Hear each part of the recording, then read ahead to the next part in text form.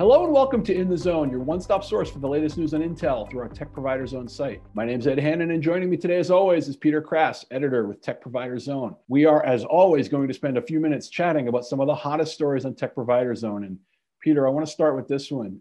There was a recent interview with Pat Gelsinger about the global chip shortage.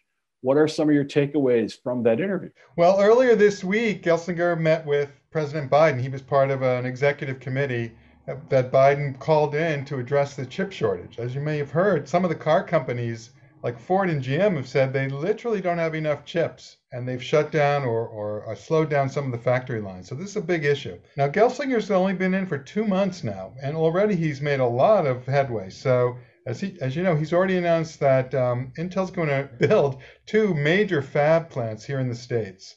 So he kept alluding to that. We're going to be a big player here. So the first thing he said is the government really needs to provide some funding and some incentives for American companies to build more fabs here in the States. He wants there to be more of a global chip maker.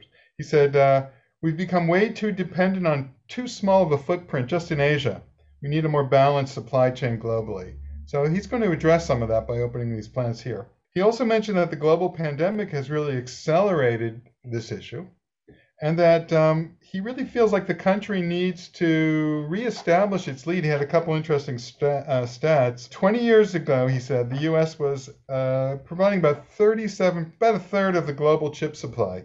And right now we're down to 12, from about 37 to 12%. And he said he thinks we're headed for 10, and really feels like there should be what he called a moonshot to reverse this and really make America a big player in the chip business again. It's interesting because the technology is all developed here, and when you say the automakers and things like that, I mean, those are American-based things. So it makes sense that, he would feel that way, that Pat Gelsinger would feel that way, because while they obviously have, skin in the game, there is also a need. He's not just saying it from we want to improve our business. It's really from we can improve our business, but we're also addressing an economic need that will help way more than just Intel. So it's well I think said. Also the pandemic, we saw the supply chain issues where things just were taking forever to get here from Asia. So there's a need to redistribute the supply chain globally. Yeah, and also, even more recently, it had nothing to do with the pandemic, the freighter in the Suez Canal. The more things you can sort of regionalize within a global economy, That's right, the better for everybody involved. Now, I want to pivot a little bit here. Yeah. And I understand that that tech providers and readers like to read about NUC. So what can you tell us about NUC Mini PC Partner Solution? Yeah, these NUCs are pretty amazing. They're about 4 by 4 inches. That's really small, and it's a full-powered Windows PC. And what's going on now is what's being called the Intel NUC ecosystem. And these are third-party partners who are supplying all kinds of NUC-related products. Some of them are boards, some of them are covers, all kinds of interesting things. They are not warranted by Intel, but they're being sold, serviced, and supported by these partners.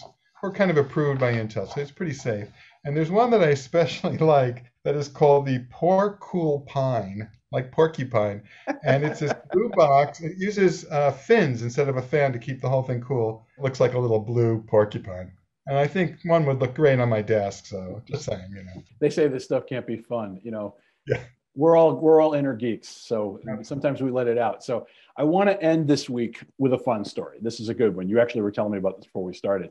Yeah. What can you tell us about these music collaboration platforms that allow play from home jam sessions? I understand from what you were telling me before that they're not easy to pull off. No. And, we're doing all these chats, and it seems like the technology works.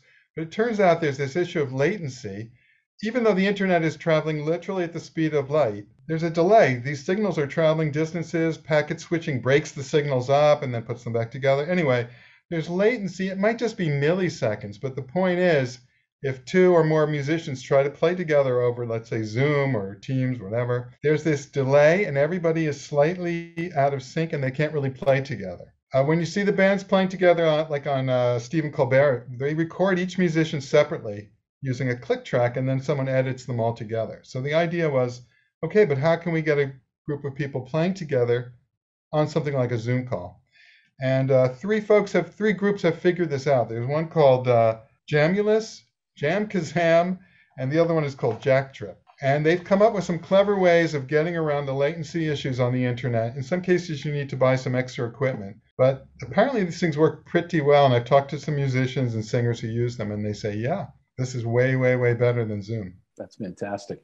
Reminds me of a story I heard once years ago where Stevie Wonder had never heard the song, and it became one of his biggest hits, Uptight, Everything's All Right. And he had never heard the song. And so they're playing it for him on his headphones, and he had the lyric sheet, and he's just singing, never having heard it before, singing as they're recording this, where he thinks the words would go, and it ended up being one of his biggest hits. So, you talk about latency and sort of that matching up of things and delays and things like that. It's been a problem forever. It's been a problem forever. Technology solves some of it, but it doesn't solve all of it for sure. Yeah. But that's awesome stuff, Peter. As always, thank you so much for your time. Check out that techproviderzone.com site for the latest news about Intel and technology. It's updated constantly with the latest goings on about Intel and the world of technology. Again, Peter, thank you for your time. And thank you all for your time for watching. Have a great day, everyone. Take care.